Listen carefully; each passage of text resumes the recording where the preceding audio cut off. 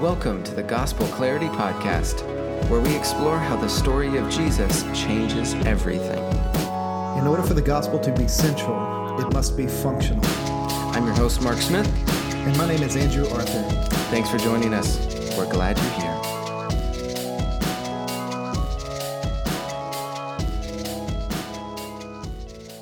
Welcome to the Gospel Clarity Podcast. You are here, we are here. It's a good time. Welcome, Andrew. Hey, man. My name's Mark. Thanks for joining us. Today we have, I'm feeling really good today. Yep. Are you feeling good? I am now. Yes. Yeah? Now you're feeling good. Yeah. I feel like really productive today. Yeah. I don't know about you, and I don't know about some of you listeners, but if you've ever had days where the mind fog has cleared and you're just in a zone of like, I'm going to knock this out. I can do this and that.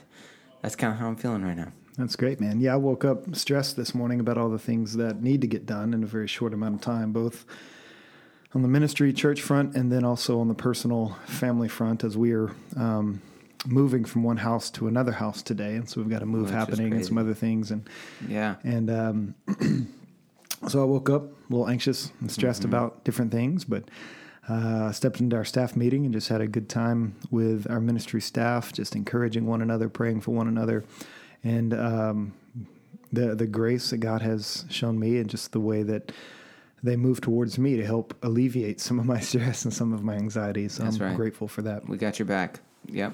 We got your back. Yep. Excuse me. Got a frog in my throat.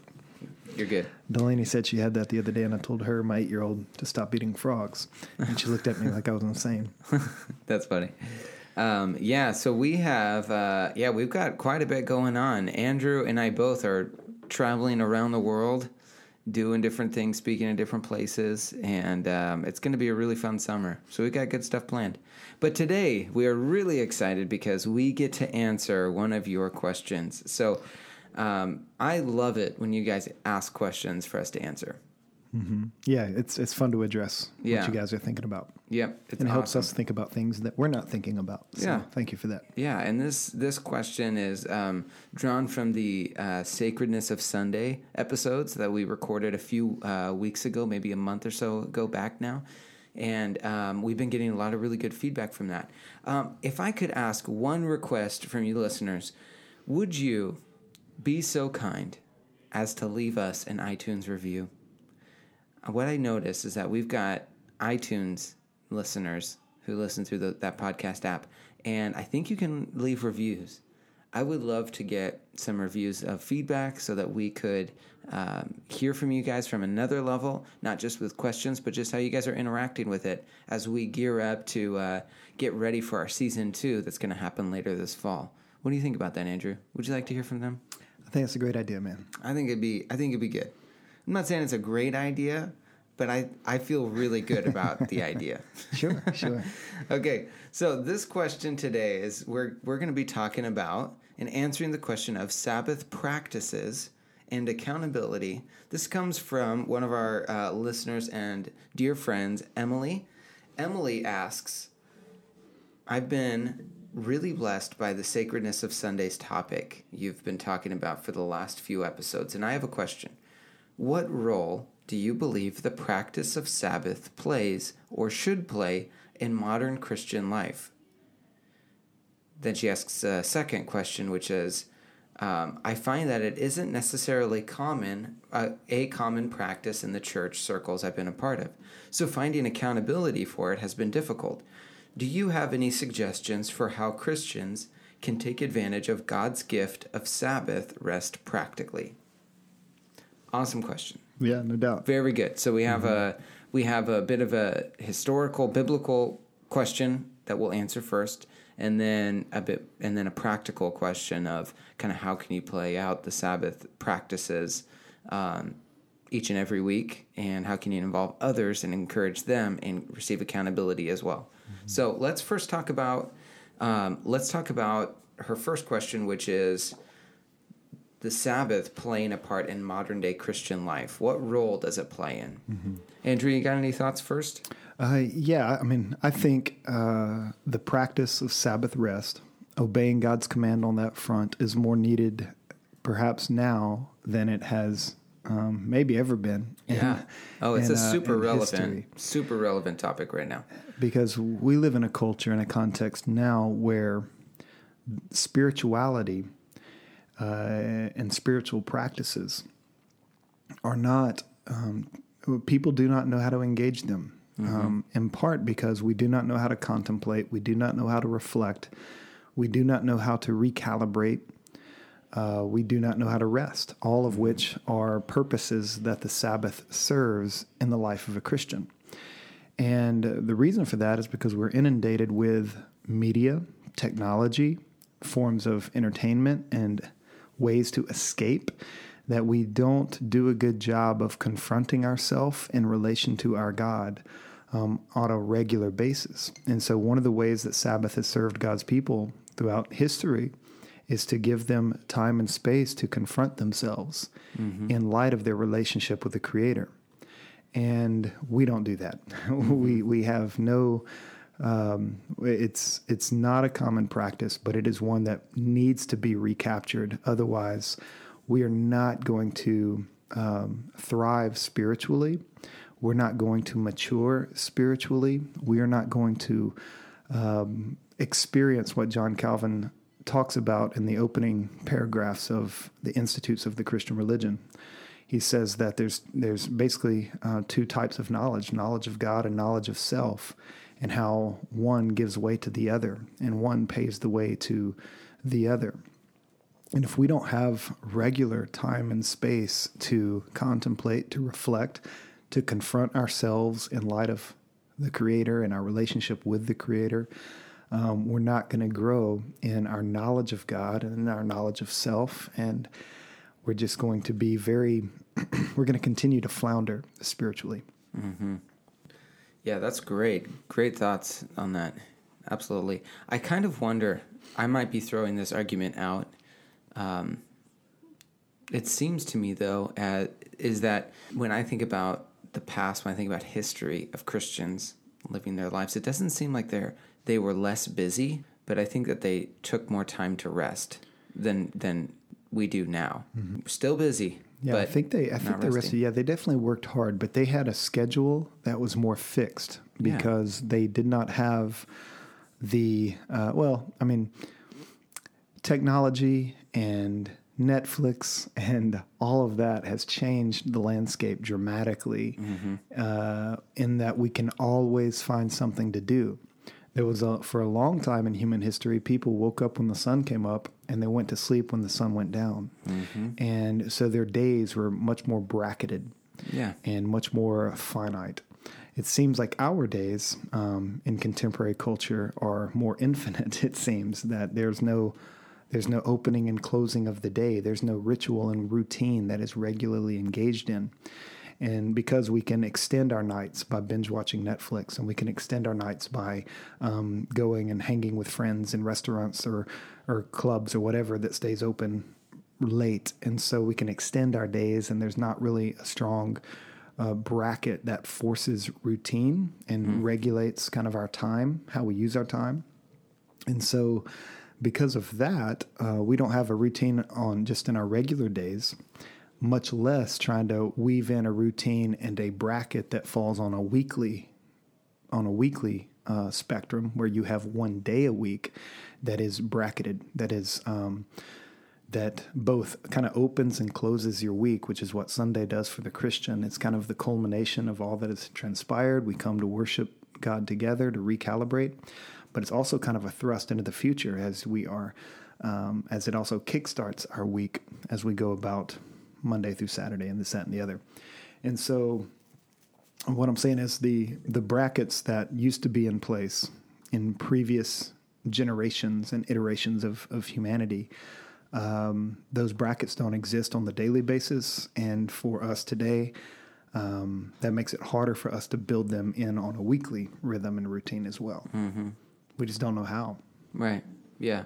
And then I want to move to practices, but let's stay with the question, or I should stay with the question. Could you give us just a brief summary, just for those who are possibly interested? We know that Jesus talked about the Sabbath And there was some confusion amongst some of the disciples and possibly a misinterpretation of the Pharisees and kind of how they viewed the Old Testament Sabbath and what God had presented. Now, we know that there isn't any contradiction between what Jesus taught and what Genesis kind of lays out as the formation of the Sabbath. But do you have any thoughts on how a Christian nowadays can look at the modern day church and say, what can we take away from? What should I take away from these passages, both in the New Testament and the Old Testament, about the Sabbath? Well, it's a huge topic, and there is a little bit of disagreement amongst Christians as far as what is the role the Sabbath should play in our lives. Is it still binding in a literal one-day, Sunday sort of way? Is it should it continue to be Saturday, which is what Seventh-day Adventists and others kind of believe and they champion? And so there is a conversation amongst Christians and pseudo-Christians and churches and pseudo-churches. There's a conversation about how the Sabbath should play out today. And so in order to make it succinct, I'll give you kind of the big principles that everyone agrees upon. Cool. Let's do that. And this is what Jesus is affirming in the Gospels. Yeah, let's stick with that. And the big principle is that God created the Sabbath for our sake. That Sabbath is a gift to us, and it should be received and interacted with as a good gift, which requires faith on our part. The Pharisees were teaching that the Sabbath, you didn't work on the Sabbath, not so much for the sake of the person not working, but for the sake of not transgressing or breaking the letter of the law, which is what they had fleshed out in terms of how the Sabbath should be observed. It was like if there's a Jewish document called the Midrash, and the Midrash is basically a 2nd, 3rd century document written by Jewish leaders. They were they basically extended and expanded upon what was widely taught among Pharisees in the 1st century in the Judaic faith. And the Midrash would lay out, I think, in tedious detail what a person was allowed to do on the Sabbath, what they could do and what they could not do. For example, a person could walk a certain amount of feet per day, and they had that footage laid out to the number, and you could walk so far but no farther. No running. No running. No sprints. It was fleshed out in such tedious detail that it is very clear that in the 1st century, the letter of the law started trumping the spirit of the law. And that's what Jesus confronts in the gospel. Yeah. Because his disciples one day partook of some bread that on the Sabbath, they picked some grain on the Sabbath to eat. And the Pharisees knew they had done that, and they qualified that as work. And so they called the disciples out. They called Jesus out. And then Jesus reminds them, hey, look, the Sabbath was created for man. It does not, and as a result, the spirit of the law says that the Sabbath principle and the Sabbath practice should serve the flourishing of our lives in a holistic way. And so picking grain to eat because you were hungry isn't a transgression of the Sabbath. It is doing something that would rejuvenate the body and that would, which is in line with the spirit of the law, that the Sabbath was a gift to man and should be, and there are ways to engage the Sabbath that rejuvenates a human being. Yeah. That's a great segue then into the next question of how can we practice the Sabbath now that brings rejuvenation and invites and welcomes our friends and people to join us in that, as well as holding us accountable to it and perhaps holding others accountable to it. And I think maybe for my first takeaway of that, rejuvenation might look a little different to different people, but I think there might be some general principles that we could give to that work for everyone. Yeah. What do you think? Yeah, I think fundamentally is, are you taking a day each week, which I think for the Christian should ordinarily be Sunday? Are you confronting yourself in light of your relationship with the Creator? Yeah.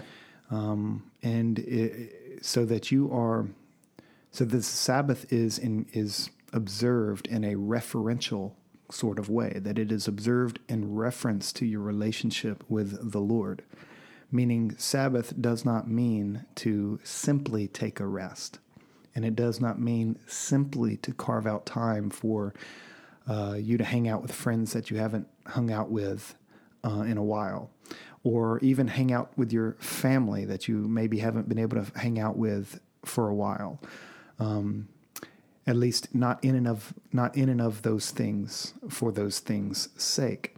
That for the Christian, Sabbath must be engaged in reference to their relationship with God, or their relationship with Christ, who would say that I am the Sabbath, I am your rest. So come to me, all who are weary, all who are heavy laden, and I will give you rest. I will satisfy your soul. I will rejuvenate you. So if you're not going to Christ in a concerted way, if you're not confronting yourself in relation to the Creator, you may not be practicing Sabbath like you may think you are, simply because you're sleeping more, or you're relaxing more, or you're hanging out with friends, or even hanging out with family. Mm-hmm. Yeah, that's great. And I would say too, when you're thinking about accountability, you're asking people to join with you. Well, accountability works that way as well. So there's two parts to that accountability. One is letting those who are close to you be aware of what you are practicing and what you're asking the Lord to help you do, which is to practice Sabbath weekly. Letting them know that and making it clear that these are the steps that I'm taking. These are deliberate steps that I'm taking in order to do that.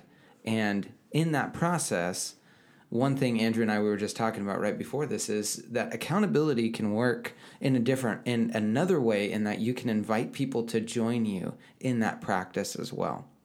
And by doing so, you're encouraging them, you're bringing someone else into your life to practice that very thing that you're doing. Sometimes that works out in terms of what you want to be held accountable for. Sometimes it doesn't. Sometimes it's a personal thing. But either way, I think it's really beneficial to one, be clear about what it is that you want to be practicing during your Sabbath. So if that means I want to be practicing Sabbath, and so I'm going to completely disconnect from social media, because social media is taking a part of my mind, distracting me, and turning me away from the important things that I need to do that day to rejuvenate my time and have fellowship with the Lord. Social media, I'm going to turn that off. If you see me on social media, call me out, or, what are some ways that you can maybe ask me if I'm on social media. I do want to address some families out there, because families might have a different dynamic, in that if you have children who are living with you, and if you have a spouse, those are more people that are going to potentially that could potentially make practicing a Sabbath more difficult. If there's weekend soccer games, baseball games, music class, different family events that you have. And I have one pastor friend of mine who I thought gave really good advice, in that when he said he wanted to be a practicing Sabbatarian, is what he called himself. To be a Sabbatarian means that he's going to lead his whole family in practicing the Sabbath together. So they look at their schedule ahead of time deliberately to pick the day that they're going to practice the Sabbath. That's not going to coincide with any kind of sports games. It's not going to be a day that the kids do homework. It means that they need to do their homework ahead of time, so that the kids are going to practice Sabbath as a family together. And in doing so, they're leading their family in practicing the Sabbath to instill that value into their kids and bring the whole family together. Yeah, I think that's a beautiful picture. It's a beautiful picture to also add on to add into the mix of the accountability question. And I think she asks, how do I engage others who might not see it as a priority, and trying to find that accountability? Like most things in discipleship, we have to learn how to follow Christ. And so Jesus taught his disciples how to pray. He also taught them how to Sabbath. by emphasizing the spirit of the law over the letter of the law and making it life-giving and reframing their understanding of what the Sabbath is. And so when you think about it that way, if you are someone who already practices Sabbath and you have a good rhythm that helps you recalibrate in your relationship with the Lord, where you're confronting self in reference to your Creator and in reference to your Christ, if you are there, you have something that many, many disciples desperately need in our context. They need to be taught how. And so one way that you can disciple others is by, as Mark said, inviting a disciple into your Sabbath rhythms and maybe issuing a challenge with a definite time frame that will serve to prime the pump for maybe an inexperienced disciple or a disciple who doesn't yet know the value of Sabbath practice and Sabbath rhythms. And so you can invite someone to say, hey, I've been practicing Sabbath for a couple of years now, and the Lord has really enriched my relationship with Him as a result. And I would love to share with you what I've learned and how I am growing.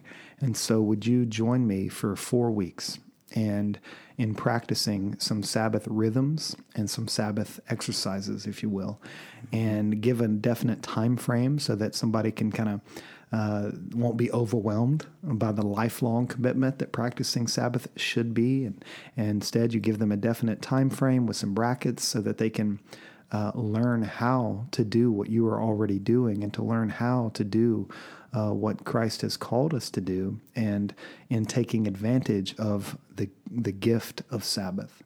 And so a 4-week challenge or a 6-week challenge of saying, hey, look, will you step into these rhythms with me? And on this day, we're going to try to do these things. We're going to avoid social media. We're going to gather with the church family to serve Jesus and to recalibrate in that way. We're going to spend some time maybe in solitude with the Lord as well on that day, just to kind of reframe, refocus, recalibrate, and then debrief, say on Monday. Come back and say, hey, how was your day? How did it go? How's your soul doing? How's your heart doing? What'd you learn about yourself? What'd you learn about your God? What are things that God is revealing to you through this process? And but have that debrief moment so that you can deploy again the following week, and then come back and just have this regular rhythm of deployment to practice the Sabbath and debrief to understand what's happening and to grow as time goes on. And then, Lord willing, God will whet the appetite of that disciple, and then you'll have another person kind of in those rhythms, and then they can turn and invite somebody in with them for 6 weeks, and then that's how multiplication happens. That's how we make disciples. So Emily, let's share, and listeners, let's share a little bit about. Let's just share 2 things that we do, Andrew, during our Sabbath practices that maybe might spark some ideas for people. And we can share 2 things that we do, and hopefully that's helpful. Now, I'll go first because you just finished talking, and I'll start. These are 2 things I do. One, I don't open up my computer, and I leave my phone in the drawer the whole day, and I try to disconnect completely from any type of social media. Now, here's a little disclaimer. I actually am not on social media anymore at all. So I'm completely disconnected all the time because I take my Sabbath that serious. I just wanted to eliminate everything. That's not true. Now, I ended up disconnecting completely because of this very reason. Is when I open up my computer, all of the programs, whether it be on your social media stuff or even down to Netflix, these things are designed to distract you from what you went to set out to do in the first place. So because they're designed to distract you and to hold your attention, it's best for me to not involve them at all in the practice in Sabbath, because I want to have intentional time to rejuvenate, to be with the Lord, and to celebrate the Sabbath together with my family. So we keep our computers closed, we put our phones in the drawers, and if someone calls for some reason, maybe we'd answer it for that if it's important. Obviously, if it's important, we would answer it. But normally what we would end up doing is we just try to disconnect. The other thing that I try to do is any kind of readings that I'd like to do or read during my Sabbath day, if they're a blog on the internet, I'll just print it off ahead of time. So I'm not saying, oh, I'm going to keep my computer closed, but oh yeah, I remembered that blog post I wanted to read for my Sabbath, because I know it's going to lead me down a rabbit trail for a half hour, and then I'm going to be frustrated. So just keep it closed, print it off, print it off, read it, highlight it. And then the other thing that I like to do is I like to find conversations that I can have with, whether it's what I'm reading or what I'm thinking about, and talk with my family about that. Have family times of worship, have devotional time with my wife, I think is really helpful and really, really great. Yeah, and I think what Mark's getting after really well is that you don't just wander into Sabbath.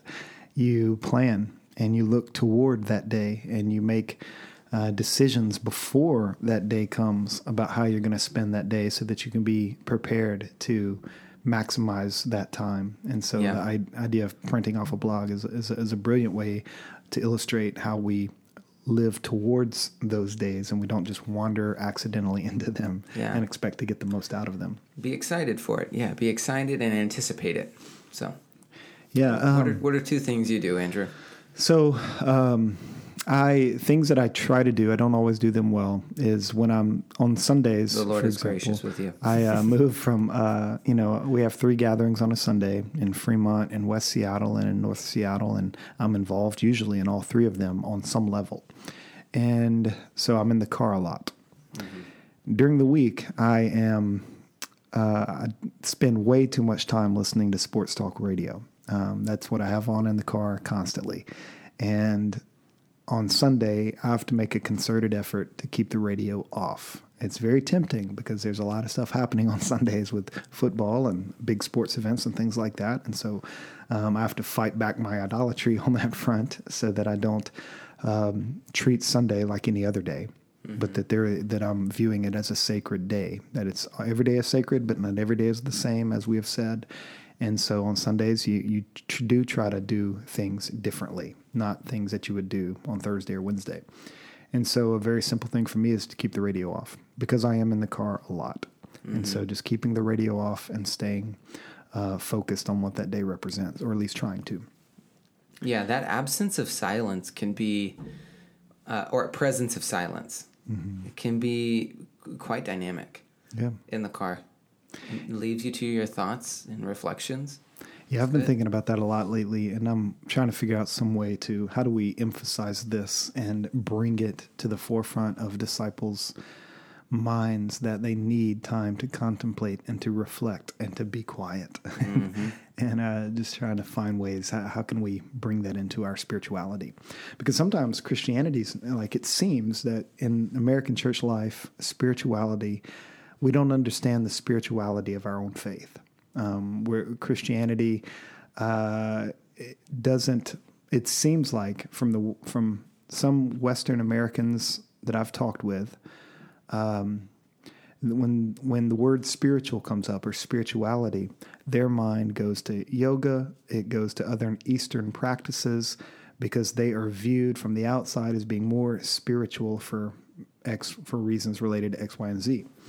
And that's so unfortunate, because we're connecting with the Christ. We're connecting with the Creator. We have the Holy Spirit within us. If anybody should be a spiritual people and whose lifestyle and rhythms should be discernibly spiritual, it should be the Christian. But I feel like since we've lost some ancient practices like meditation, reflection, contemplation, quiet, solitude, silence, some of these things that that generations before us engaged full throttle. And you can, when you read some of the writings that come out of some of these older writings of Christians that were spending a lot of time engaged in these spiritual practices, there's so much wisdom, so much self-awareness, so much understanding of the human condition coming out of them that the spirituality is it's just seeping with spirituality. Mm-hmm. And so anyways, that's kind of a tangent, but just trying to figure out how we as Christians can be who we already are as spiritual people. And real quick, what's the next one? What's the second one? And a second practice would be... we're not very consistent in this, but my wife and I have been talking a lot about how we can avoid eating out on Sundays. Because if we're eating out, somebody else is working, laboring, somebody else is is doing things that they have to do any other day of the week. And so we've just been thinking through how are we contributing to something that we shouldn't contribute to? That is a person who is created in the image of God, who is created by God and for God, a person whom God wants to know and whom God wants to know him. And but there's no rhythm, there's no example of Sabbath that they're seeing anywhere. They're not noticing a decline in those who are coming into the restaurants on Sundays. If anything, there's an increase. If anything, there's an increase. And so we haven't done this consistently. So I hesitate throwing it out there as a second practice because I'm kind of a hypocrite on this because we do eat out on Sundays at times. But we are praying and we're thinking through that conviction and wondering if we should just nip that entirely, if that would be good for us, but also on some level be good for the society that I'm in. Yeah. Well, that's great, man. Well, we can hold you accountable. Well, if we see you eating out on Sundays, we'll say, Andrew, what's going on, man? Yeah. What's going on in your life? Well, I'm just joking. Emily, great questions. Thank you for asking those and sending them and submitting to them for submitting them to us. Anybody else has a question, you can email those to us at gospelclarity@outlawschurch.com. And with that, thank you for listening, and we'll see you next week.